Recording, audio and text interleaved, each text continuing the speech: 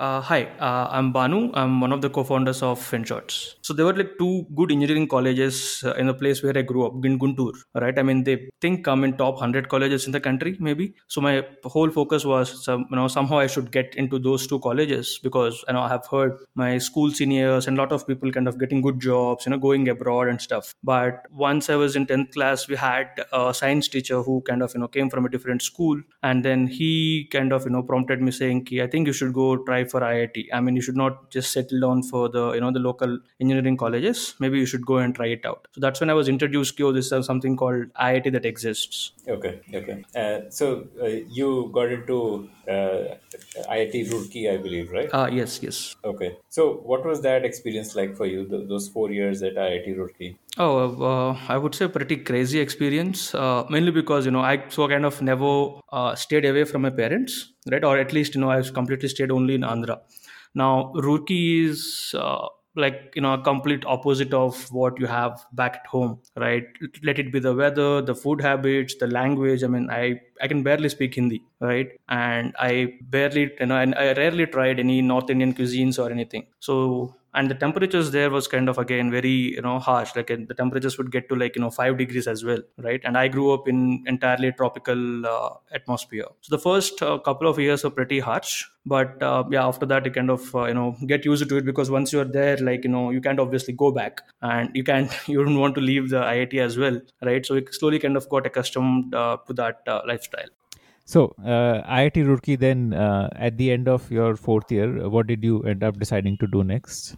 I wanted to kind of go for an MBA. I don't know why I did that, but yeah, but I couldn't kind of score well in the CAT, and I ended up kind of taking a job. And at the same time, I also wanted to I was focused on getting a better job as well, because that would kind of help me kind of get out of the regular middle class life, right? That was like the first window for me, the first opportunity for me, right? So yeah, I ended up working with Nestle India. I joined there as an engineering executive. I mean, I was responsible for taking care of the automation and maintenance of the noodles manufacturing plant.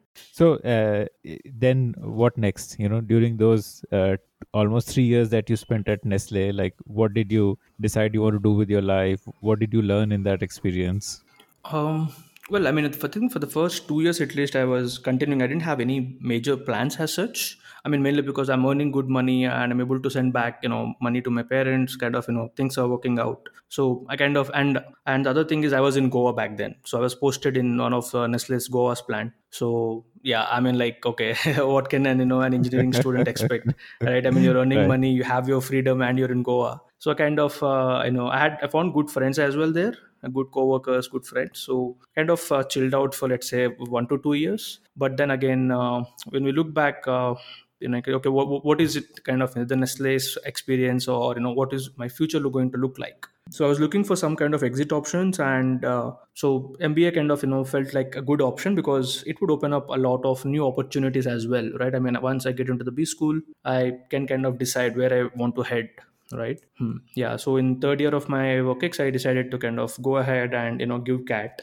So by this time, like did you start developing a habit of reading business news or financial news, or like the seeds of what you eventually started? Did that happen at this time, or did it happen once you cleared the cat and joined IIM Ahmedabad? Well, to be honest, I never liked reading stuff, especially business or finance stuff.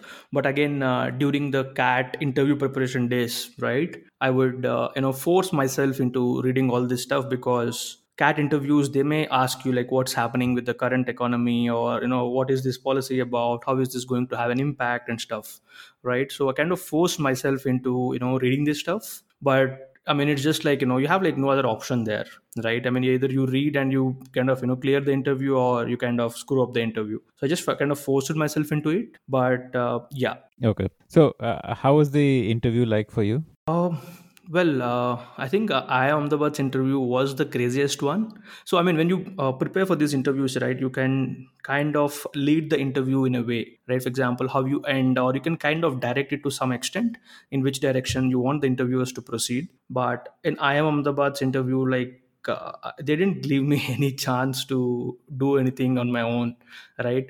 At one point they asked me a probability question, right? So it's a pretty simple question, right? They gave me a book and said, if you have to pick a random page in this 200-page book, what is the chance that the last digit will be a zero? And I kind of freaked out there, mainly because I mean it's such a simple question. So the first thing that went into my head is, okay, is the panel thinking I'm that dumb they're asking me such a simple question, right? Yeah, but I answered it, and the next question that followed is again kind of put me in the same bucket again. They asked me to draw a graph of y is equal to x square, right? So that is something which any 10th class kid can do, right? Yeah, but they asked me about politics, they asked me about Nestle's experience. I mean, it's like bunch of stuff all over the place. Like you wouldn't expect what the follow-up question or what the next question is going to be. Okay. How many IIMs did you get into? Like, from where all did you get final offers? I think I got all of them apart from, I think, Lucknow. Yeah. So you decided to go to IIM Ahmedabad. What were those 2 years like for you? Uh, those 2 years, I think, were the the best of the entire student life. I would say my entire student life. Mainly because the curriculum there is kind of pretty rigorous. As in, they'll just every day you're going to be pushed to the wall, right? You'll have like very little recourse, or you'll have very little time to kind of go back and forth, right? I mean, at least in your undergrad you have like lots of free time to go around, to explore stuff. But in IIMs, it's just like the professor is going to give you an assignment or a sort, and you have to submit it by midnight.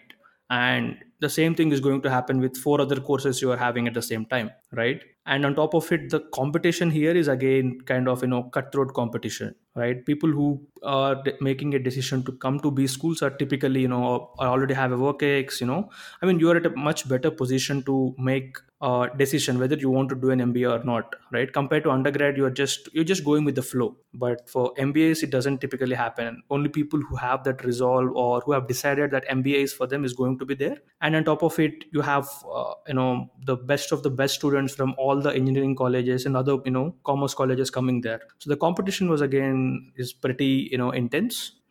But again, you get like a very good exposure to a lot of stuff, because most of the learning happens with your peer-to-peer learning, right? There's very little you can actually study off the textbooks.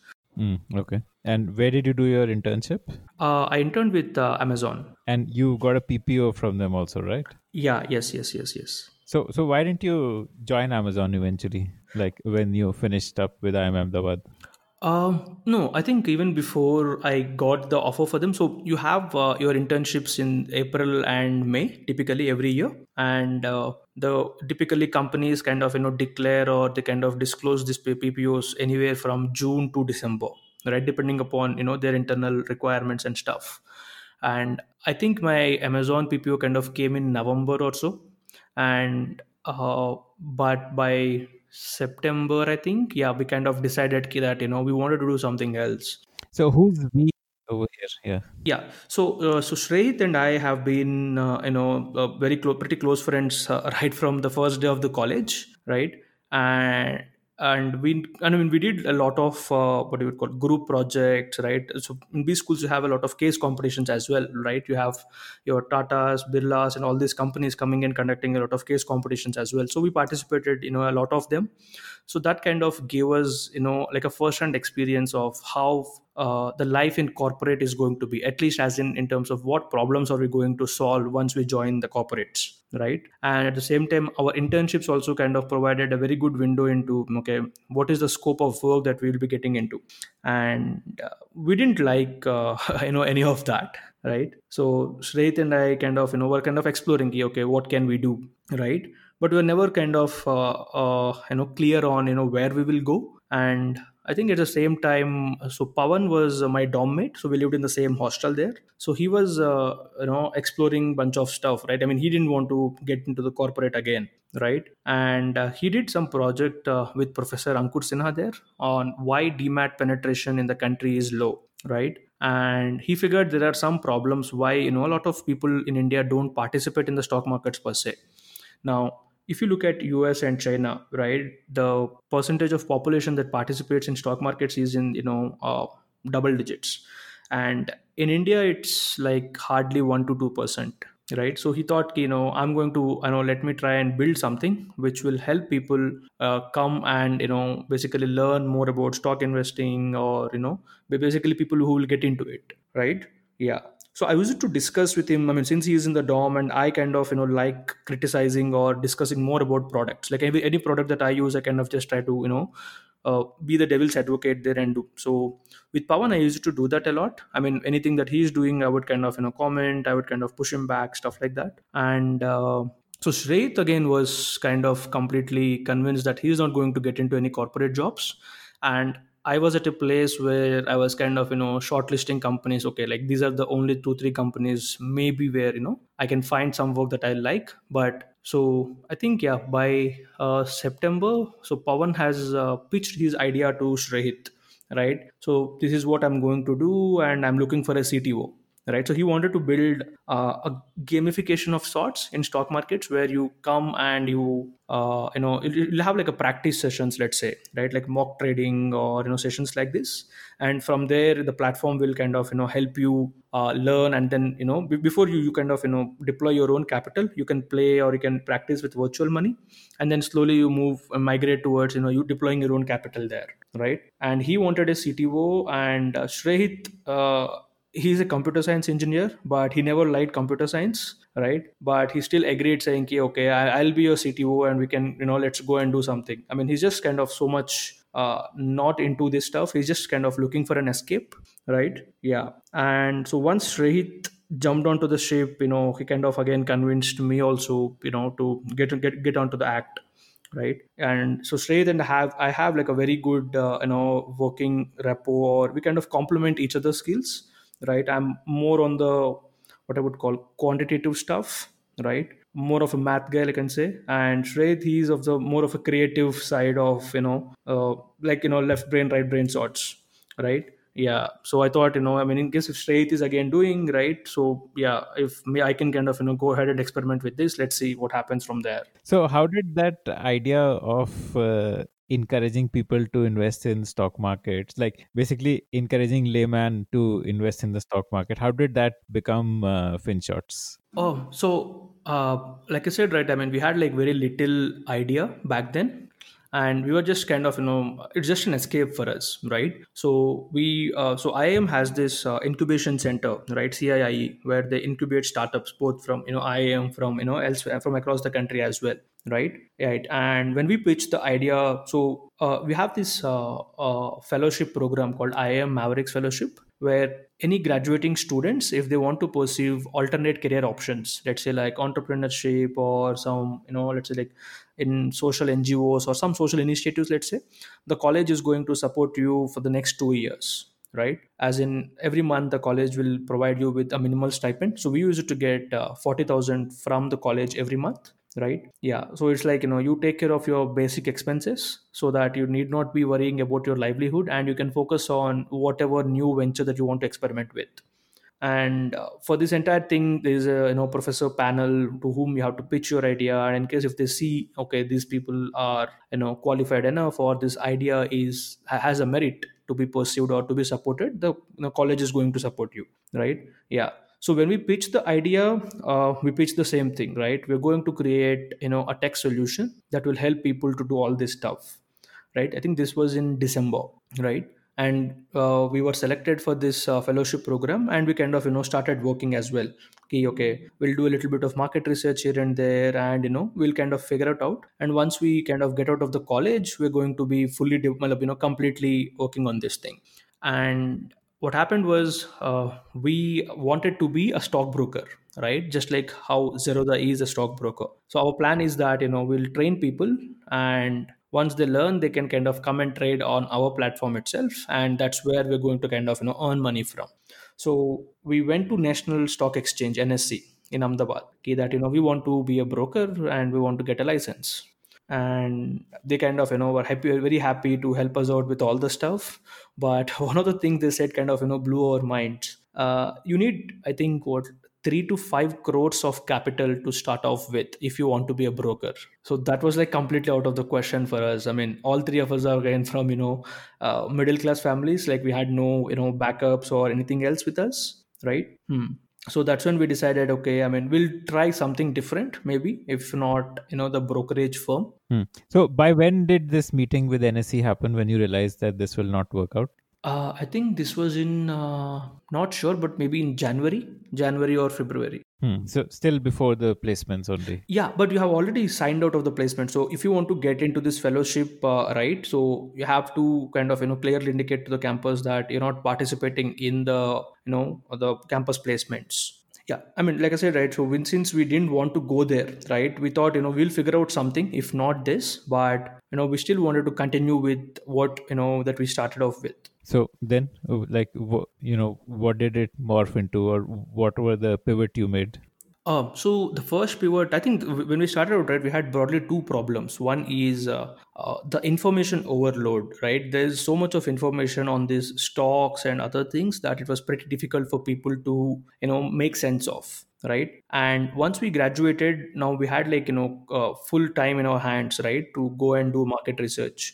So for the next 3 months, I think April, May, and June, we did, we met close to 200 to 250 people in and around Ahmedabad, Gujarat, and stuff. Right? I mean, we met from a person who is running a small pawn shop to a HNI who is managing like 600-700 crores of money. Right? So we kind of understood, okay, how these people are investing, what is it that they are doing. So I think Gujarat contributes to close to 70% of the entire investing,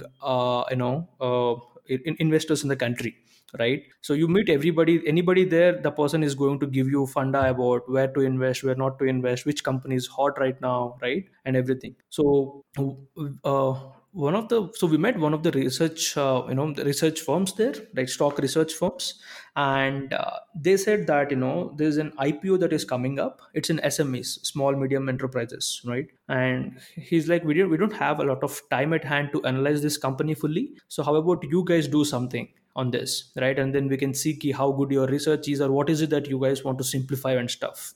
So we worked on it for a week, and we kind of published a small report about what is this company about, and should you invest or should you not invest, basically what is happening with this company.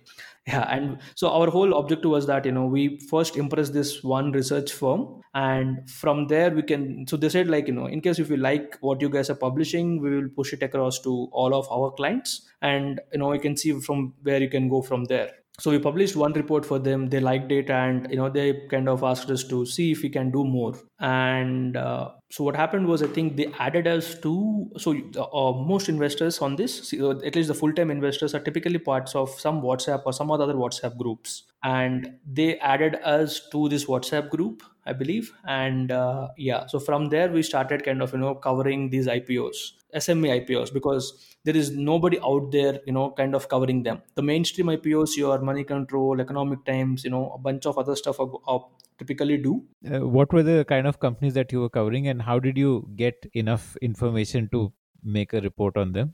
I mean, so we primarily relied on the information available on the internet. So when when these companies go for an IPO, right? So they file a very big document with the regulators detailing about what the company is, what business prospects and stuff, right? So more or less, we would analyze stuff from there. Okay. So you started doing company research or IPO research. Then how did that morph to the next stage? So we did this, I think, almost for like 4 or 5 months, and then we realized that there's not a big market for this, right? As in, so I mean, and we kept meeting a lot of people along the way, right, to get better understanding and stuff. And one of the gentlemen that we met, he told us that there's no point in even thinking about doing anything on the SME IPOs, mainly because it's like the dark pool of the entire stock market space, which is primarily used for people to launder money and do bunch of stuff. I mean, essentially, you may think this company is doing great and stuff, but it's like the promoters and the investors, the kind of everybody is in the game together, right? Yeah, it's more or less like sort of a system built into, what I would say is to fool the retail investors per se, right? Yeah, so he kind of showed us the dark side of the SME IPOs, right? I mean, we were so naive back then that if you publish a good report and you highlight all the things, right, people will be able to make a better decision of it. But that was clearly not happening anywhere. Yeah, so we kind of decided ki, why not shift to covering mainstream stocks, right? Because they have much bigger audience. The audience for SME market is pretty small, and again it's kind of niche, and not a lot of stuff happening over there. How did you think the monetization would happen in covering stocks, whether it is SME IPOs or mainstream stocks? What did you think the monetization was going to be? Because all these things are like freely available on the internet. You're right. I mean, I don't think we kind of bothered about the monetization back then. Mainly because, right? I mean, when we started out, everybody out there would kind of tell us like, "Who are you guys in this space?" Right? I mean, even for example, the people at CIIE, or when we pitch this idea that what we're going to do is we're going to take these complex reports and put it in a simple language for people to understand, right? People kind of laughed at us, thinking that what we are doing is pretty stupid, right? Even when when we'd meet these gentlemen in the market, right? Yeah, so for us, I think there the focus was initially to at least show them that we are capable of doing something there, right? I mean, obviously we didn't have any experience, right? I mean, we didn't take a lot of finance courses in the campus, neither we invested in the markets before, right? Yeah, so we would spend a lot of time just trying to read as many books as we can on stocks, on investing, on understanding business models and stuff, right? Yeah, so we were fairly focused on just to prove that this idea will work, right? If you simplify the content for people, it's going to help them make better decisions in the market. So then you shifted to mainstream stocks, and that was again through like circulating PDFs on WhatsApp groups, or No, no, no. I think by then we kind of launched a very minimal website where we would post our content. It's like a small blog website, and we would circulate these articles on WhatsApp. So one of the things that we did back then was we leveraged WhatsApp as a tool to reach out to the fellow readers, right? So it's like you want updates from us, subscribe on this WhatsApp, and whenever we publish a new article, you're going to get a message directly on WhatsApp. So it kind of helped us because a lot of people would simply forward our content to their friends, or they'll forward it to other groups, right?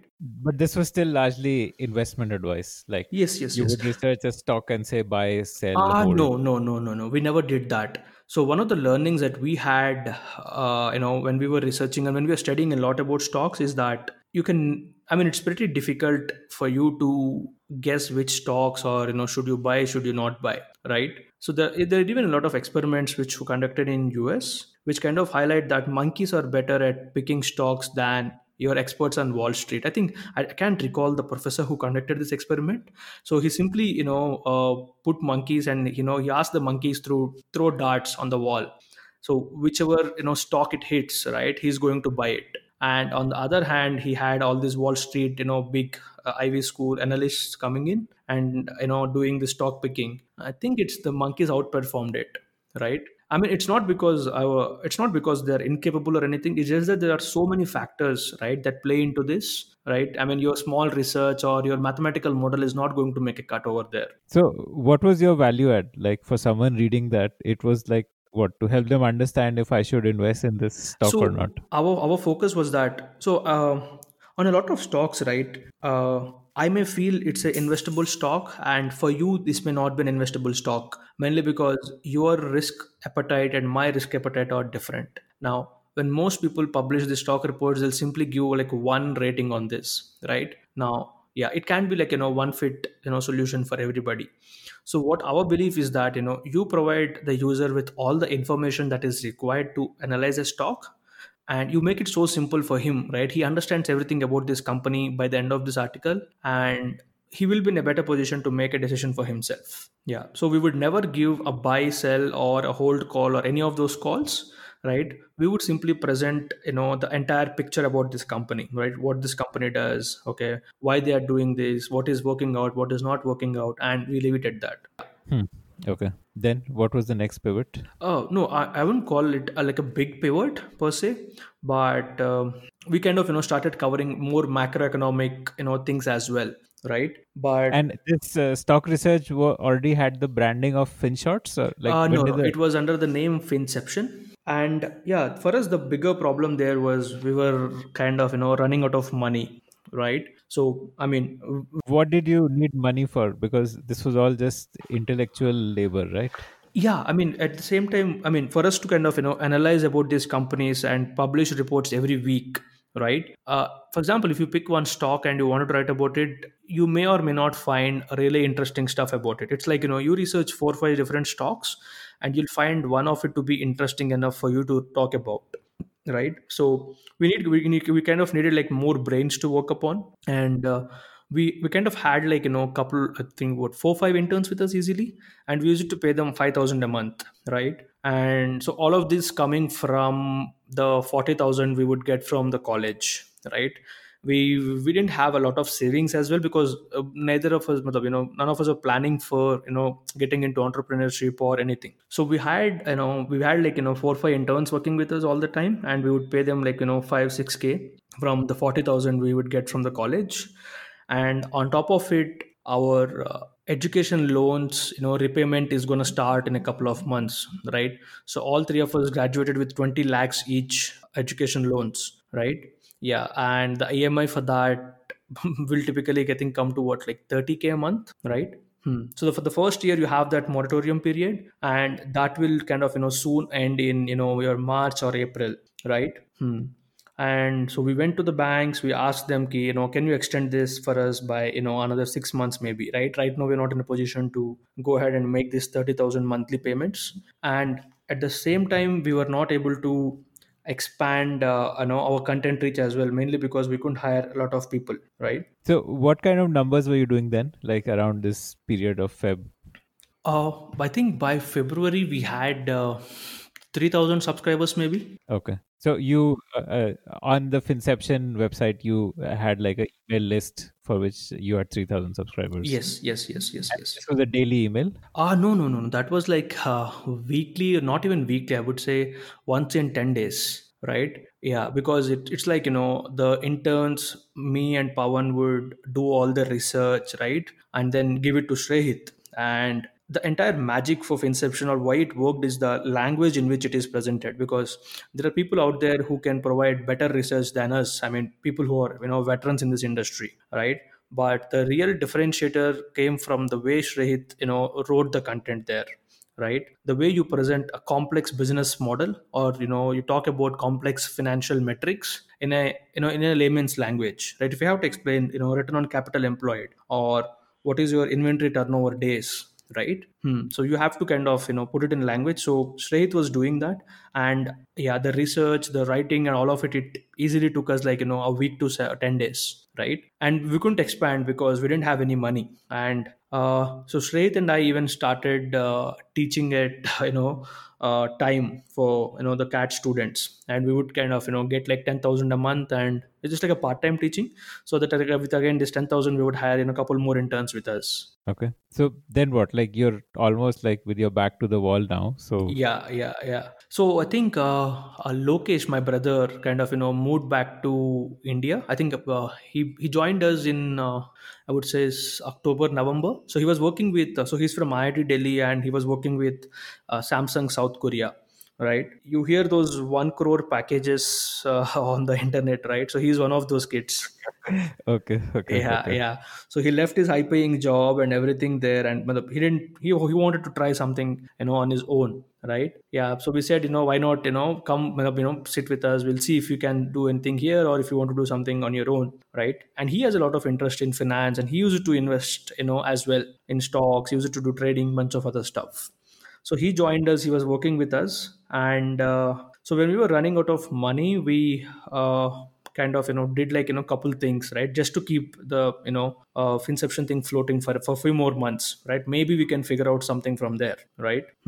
So we pitched to, I think, almost 25 to 30 VCs. Right? That would be my sole job back then. And we had 2,000 subscribers. We kind of even had a small celebration, and we thought now VCs are going to come after us. But I mean, we were so stupid, right? I mean, we didn't think that okay, our business is, I mean, at least the Inception business is not something any VC would want to fund, right? Yeah, and because we are from IIM, kind of everybody would be at least courteous enough to talk to us, right? And yeah, after first call, nobody would get back to us again. Okay. So you were pitching to VCs. What was the pitch like? Where was the money going to come from?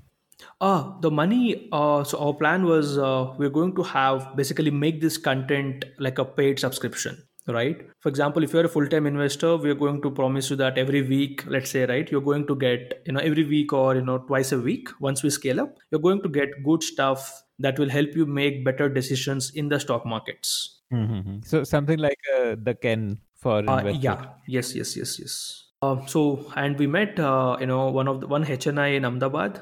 So he runs his own proprietary trading as well as stock investment investing, right? So he read our reports and he liked them. So he asked us, if we can work for him, and basically he will give us some company names, and we have to provide like a detailed research report on that, basis which he can take a call on what to do with those companies. Should he invest or should he not invest? I mean, he's a big time investor, right? So we started working for him again. We would charge him like what 10-15K per report per se, right? Yeah. And at the same time, Lokesh kind of caught up and said, okay, how about we develop some trading algorithms, right? So he kind of like he's like a math and fin guy, so he kind of has his hand in experimenting with various trading algorithms, right? So we went ahead and pitched this to many HNIs there in Ahmedabad, where it's like it's like a proprietary trading algorithm. We are going to do give the entire algorithm, and you deploy your capital, and we can take like a profit sharing, or basically we can figure out some or the other way, right? Yeah, we almost signed up a couple of investors as well for this, right? Yeah, but I mean, we didn't kind of at the same time we had a chance to meet Nitin Kamath from Zerodha. Yeah. So I think this was in April, I believe. Yeah.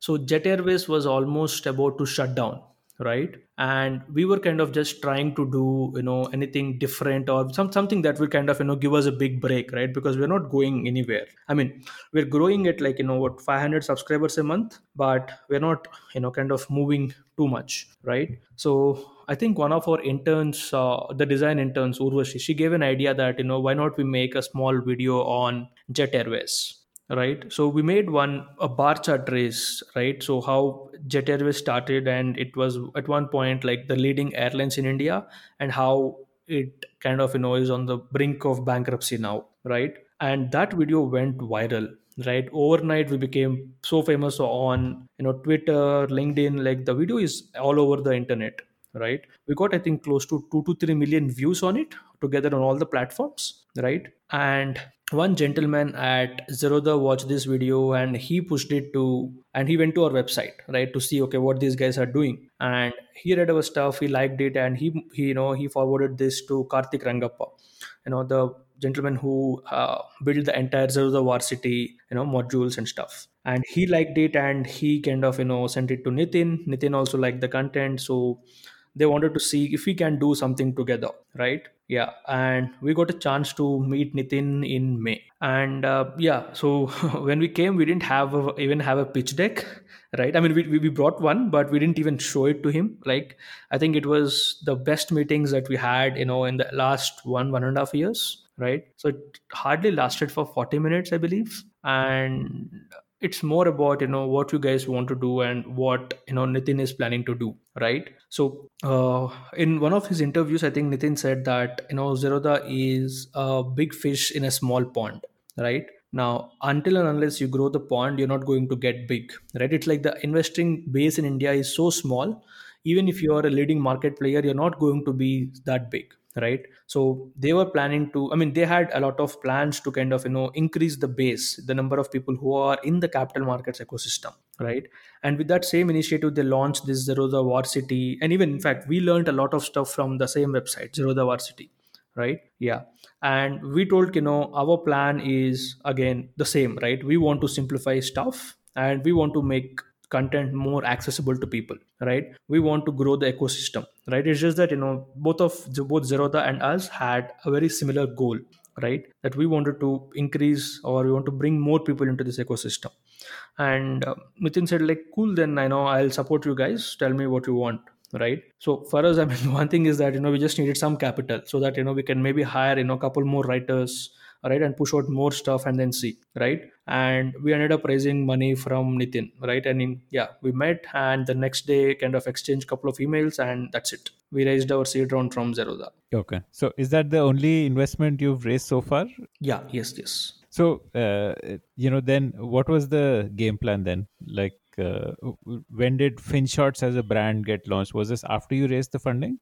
Yes. So along with Finception, right? I mean, our initial hypothesis was, not entirely correct. As in, we thought that a new people will basically come into the markets and trade because, or invest per se, not even trade, because we are helping them with this.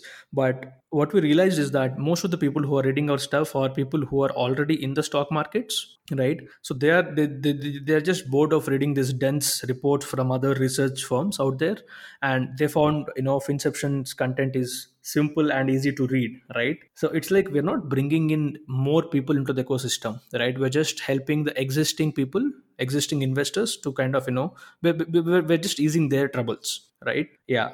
And so two things for us, right, was we need to push more content, as in, like, once in a week or once in 10 days is not going to make the cut. And we need to be talking about topics that have a wider reach. For example, if I talk about Asian Paints, okay, only the people who have already invested in Asian Paints, or who are actually considering Asian Paints as an investment opportunity, might read our content, right. Somebody like you, let's say you never invested, or somebody who is not in this market, he doesn't care much about Asian Paints, right. Yeah. Now, if you want to basically get these people interested in anything in finance and business, right, you need to talk about a wide range of topics, right. And yeah, and the second thing is that people's attention spans are pretty less, right. Our articles used to be like 12-15 minute reads, and that's kind of, again, a very niche audience would actually spend so much of time, right. I mean, the current, the generation and these people want much shorter form, easy to digest content, right. Yeah. So that's when we decided, we need something a bit different. And even before people can actually get into stocks and stuff, they need to understand more about what's happening in the entire economy as such, right. Why specific policies are required, right. Why specific companies make certain business decisions, right. Yeah. So that's when we decided, we'll get into something that is short form, high frequency, and content that has, like, a bigger audience base. Yeah. So we had this idea of Finshots back in December 2018 itself, right? But we couldn't get anything, ahead in this, mainly because we didn't have the resources, and we didn't want to let go of whatever we have built with Finception till date. I mean, if you have to start Finshots, it's going to be like, the existing audience are not going to find it that relevant, right. So whatever, 1,000 2,000 subscribers that we have built in is kind of, it's like, you lose everything that you have built in the last 6-7 months overnight, right. And we were not, ready to kind of, let that go, right. Yeah. But once we kind of, secured an investment from Zerodha, we know that, we can now have resources at hand, we can experiment a bit, and from here we can figure out what we can do, right. We can take some chances, at least. Even, for example, if this thing doesn't go up, right, we'll still be able to survive for, a few more months to try out new things, and then see where we go from here. So then you started Finshots when, like which month? We started this in August 2019. I think we first Finshots we released is on 16th August. And you used social media to spread the word about it, and Yeah. So by then, I think we built a small, a niche of audience for us on Twitter, and we were not on LinkedIn, that big back then. We were primarily on Twitter, and we had almost, I think, 10,000 subscribers on Finception, right? Yeah, by May June. So our entire initial users for Finshots kind of again came from the Finception audience itself, right? And yeah. okay. So and how did the growth happen there? Like, if you can tell me, like subscriber base, like at what rate did it grow, and what really was driving that growth? Like in your analysis, what drove that growth? I think in the initial Finception days, we were pretty much focused on. So the entire team is primarily focused on content itself, right? How do we generate good content out there, right? We hardly worked upon increasing our reach, right? We didn't work a lot upon distribution. We were active on social media, but we didn't have a dedicated plan on how we are going to expand this, right? And I mean, we tried a couple of things with Finception, but it's just that we couldn't get those things really going, right? Yeah, and with Finshots, what we did is Pawan and I, both of our responsibility is just increasing the reach with Finshots, right? And Shrehit and we have another Akshay, right? Who interned with us almost for like 9 months before we kind of hired him full time. I think he's our first employee as well, right? Yeah, so both of them would work on Finshots, right? I mean, like it's like we had like no it's like completely walled out thing, like you take care of content and we are going to ensure that this content gets good distribution, right? Yeah. And we kind of started being very active on social media, right? We would post stuff, we would post interesting stuff, we would try different things. For example, a lot of infographics and other things that we see, right? So we tried them during Finception days, but it's just that we couldn't scale those things up a lot back then. But now we have some resources at hand, so we mainly worked on distribution part, right? And what were the numbers like? Like how many subscribers in the first month, and how did it grow? I think in the first month we had around 15K. I mean, because I think in first 2 days itself we had like 7,000 subscribers coming in, right? From Finception, yeah, right. And I think by end of November 2019 we were at 50,000. Yeah. So what we do is most of at least the initial users came from your undergrad and your MBA colleges, right? Yeah. So what would Pawan do is he would reach out to all these colleges. So every college has this finance, economics, or commerce clubs, right? They every week or monthly they have their own newsletters and bunch of other stuff that they push out to their students. And what we said is, great, why not try our content, right? Now this is going to be helpful for you to be up to date on what's happening in in the business, finance, and the economy world. And more often than not, your group discussion topics at B schools is going to be on one of these things, right? They're not going to ask, I mean, give you political topics, but it's more of, let's say, now, whether, for example, okay, is GST helpful, or should GST rates be cut? What happens then? Stuff like that. And with Finshots, what we do is we kind of get deeper into these issues. Right now, if you read the regular newspapers, you get the headlines. Now, you may not know why and how things are happening, behind those headlines. With Finshots, you get the entire overview, right? You just need to spend like 3 minutes to get the entire understanding of any topic that we're talking about. So, and what is the current subscriber base that you have now? Right now, we are at 1,75,000. So it's almost like viral growth, like from 15,000 in the first month to like 1,75,000 is a fairly fast ramp up Yeah, for a yeah, yeah. newsletter. I mean, I doubt there's any other newsletter which would have seen this kind of scale.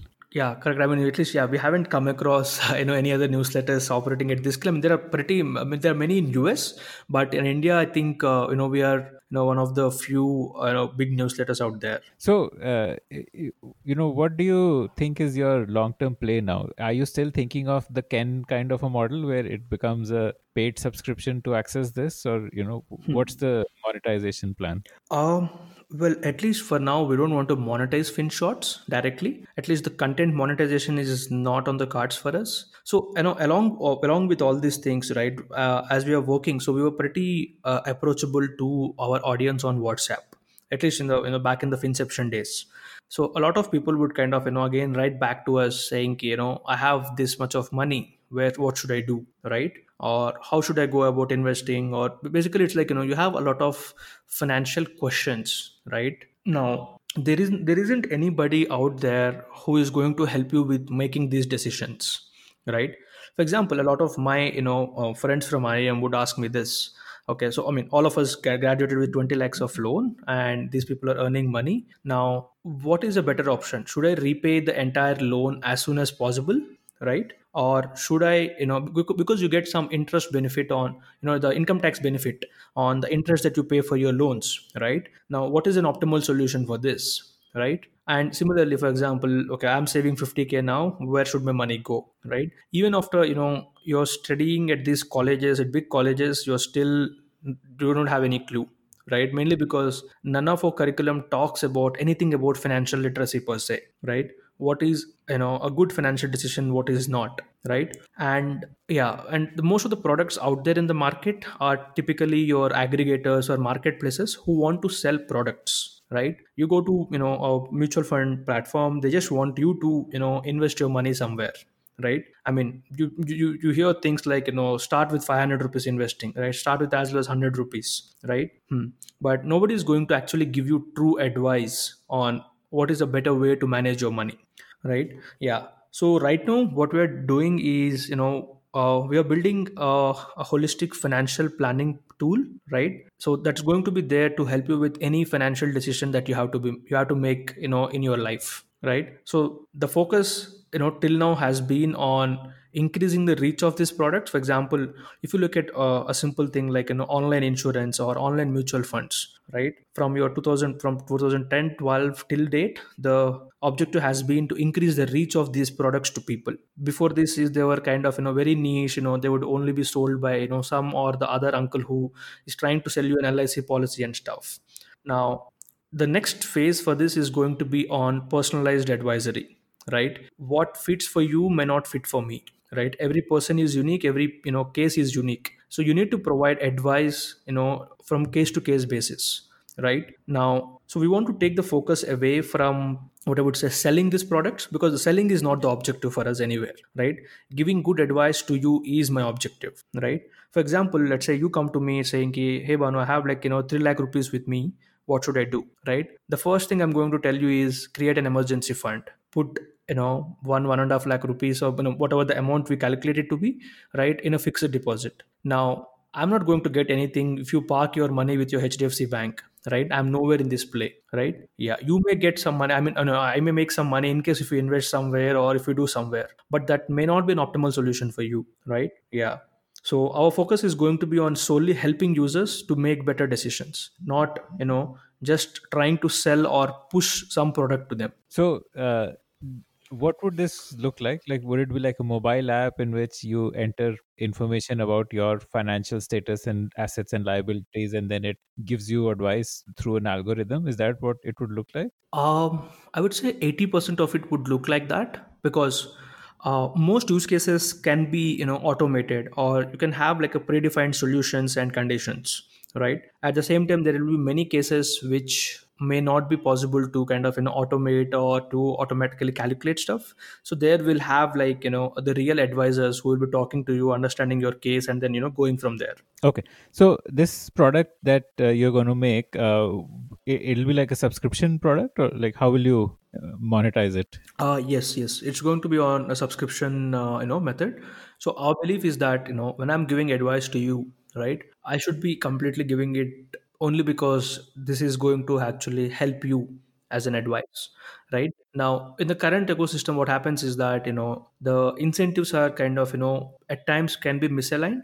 As in, for example, let's take a simple case of a regular mutual funds, right? So any platform that is out there, you have a better incentive if you push a mutual fund that is going to give you a better commissions, right? You don't want to kind of simply sell, an ETF or a debt mutual fund where you make like 0.5% compared to a small cap fund that's kind of giving you like 1.5%, right? Yeah.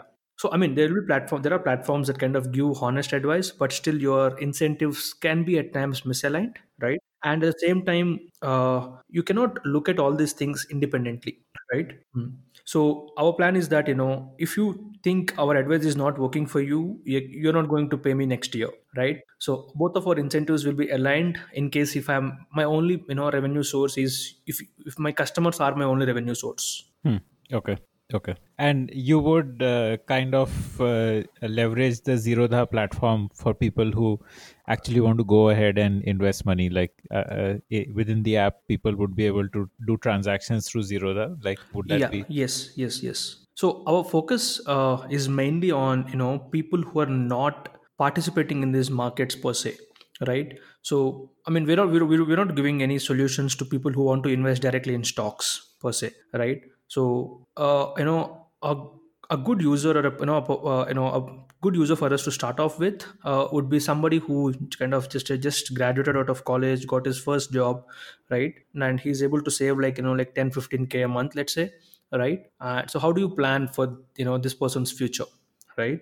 So we're going to kind of cover everything from insurance to your retirement planning, right? Any financial plan should essentially start with protecting your downside. I mean, it's you have to focus on growing your money, but before you get there, you should first try to protect your downside, right? And insurance is a place where you start with to safeguard yourself from.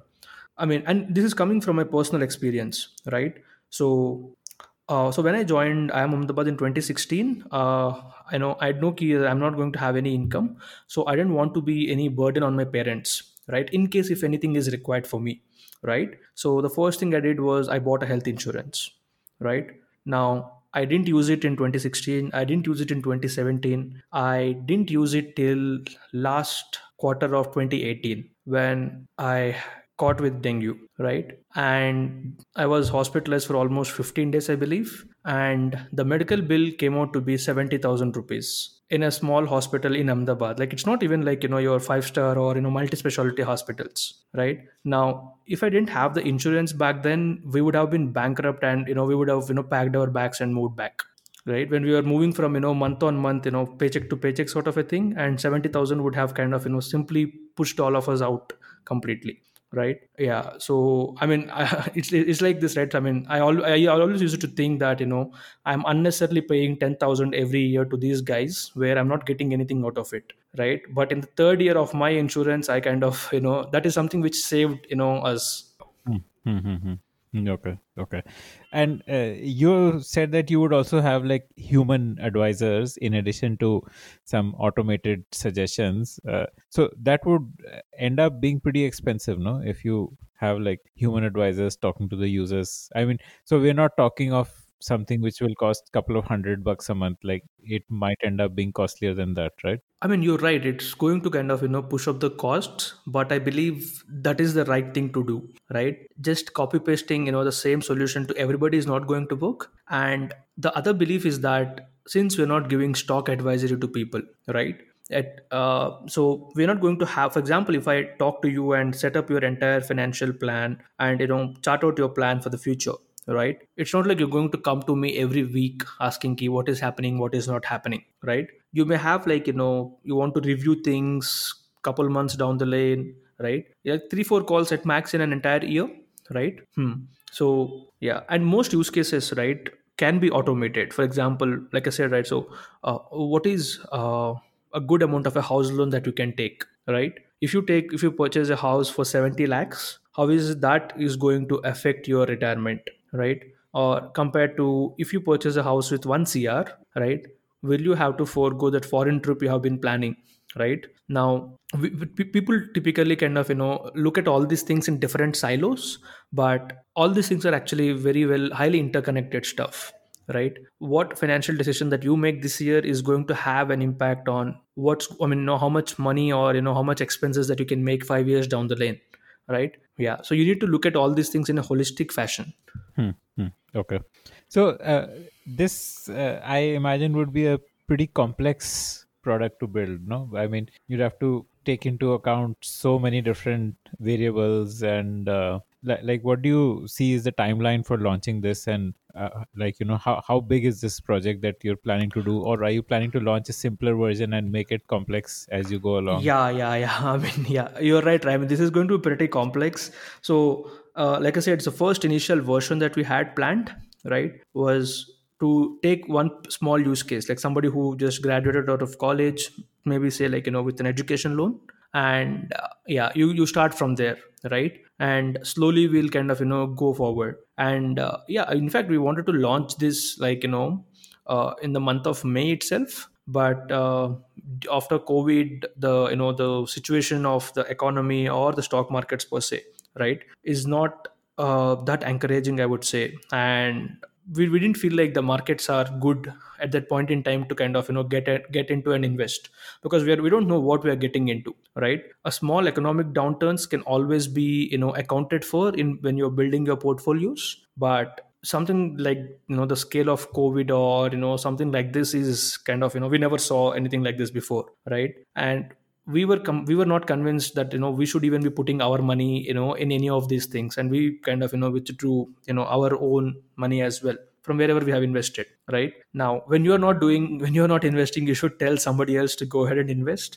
So we said, we're not going to launch this product, right, until we feel the time is correct for this. You would like these advisors, would they be like you would hire people on your payroll and then train them and all, or would you like work with existing financial advisors and like what's the plan there? Well, at least for the initial few days, we want it to be, completely in-house, right? So right now, the problem for most financial advisors, right, is that the same person has to take care of marketing, customer service, and research and portfolio building and everything as well, right? Now, with us, what we kind of, plan to do is that, the advisory and all those things are going to be handled by a separate team, and the financial advisory, like, talking to each and every customer and then figuring out the solutions, will be kind of, handled by a different set of people, right? Are there comparable products or companies which are doing this in the US or any other market, like what you're planning to build? Yes, I think there are a couple of them. We have what do we call this? A website like Wealthfront and Betterment, right? Yeah, yeah. But again, they are pretty much focused only on investments, right? Now, well, it's like, whatever money you're saving, the platform is going to help you, right? Now, our belief of financial planning is that it has to be an end-to-end solution, right? I have to account for everything that you have, like starting from your insurances to your investments, to, let's say, you're planning to take some loans, right? Now you should be able to get advice on that as well, right? So that's what we're going to do is, I mean, obviously we're not going to have all of this in the product right from the start. We may start, we'll be starting off this with insurance. Most likely in the next 2 to 3 months we may get this out, right? And once we are done with the insurance, then we're going to bring in the basic level of financial planning, and from there we kind of, going to build and upgrade the product as we go forward. Okay. So would it also have integration so that you can actually see what is your portfolio worth? For example, let's say you recommend to a user that invest in equity mutual funds, and then he's able to do those investments through uh, the Finception product, and he's also able to see what is the present value of his investments, and he's able to see what is his insurance and what is the loan amount due and all of that. Like, are you planning all those integrations? Okay. Yeah, Okay. I mean, yeah, it has to be like, one-stop solution for anything you want to do with your finances, right? And the bigger problem for people, right, is not about finding these products, but about making this decision on what is good for you and what is not good for you, right? For example, you may purchase like insurance like two times into your entire lifetime, and nobody has ever trained you on this, right? And if you make a mistake here, I mean, you will see the benefit, or you get to see these things only when, you have to use these products, right? I mean, god forbid, you wouldn't want to use any insurance product, right? Yeah, you may want to buy a health insurance, but you wouldn't want to be in a place where you go and use this, right? You claim some benefits and stuff, right? Now, and when you realize that, you actually signed up for a wrong product, you would be kind of, completely caught. You're not even in a situation to cover it up or, amend for it, right? Hmm, hmm, hmm, hmm. Yep. Hmm. Okay. Okay. Got it. Got it. Pretty interesting. So, what do you see as the next level of learning that you personally need to do? Like, what is it that personally drives you that this is something I want to learn? Hmm. Well, I think it's about scaling up the team right now. I mean, one of the biggest challenges for us has been, kind of hiring good people into the team, right? Because, I mean, on the face of it, people look at, like, at least like back when we were hiring developers, right?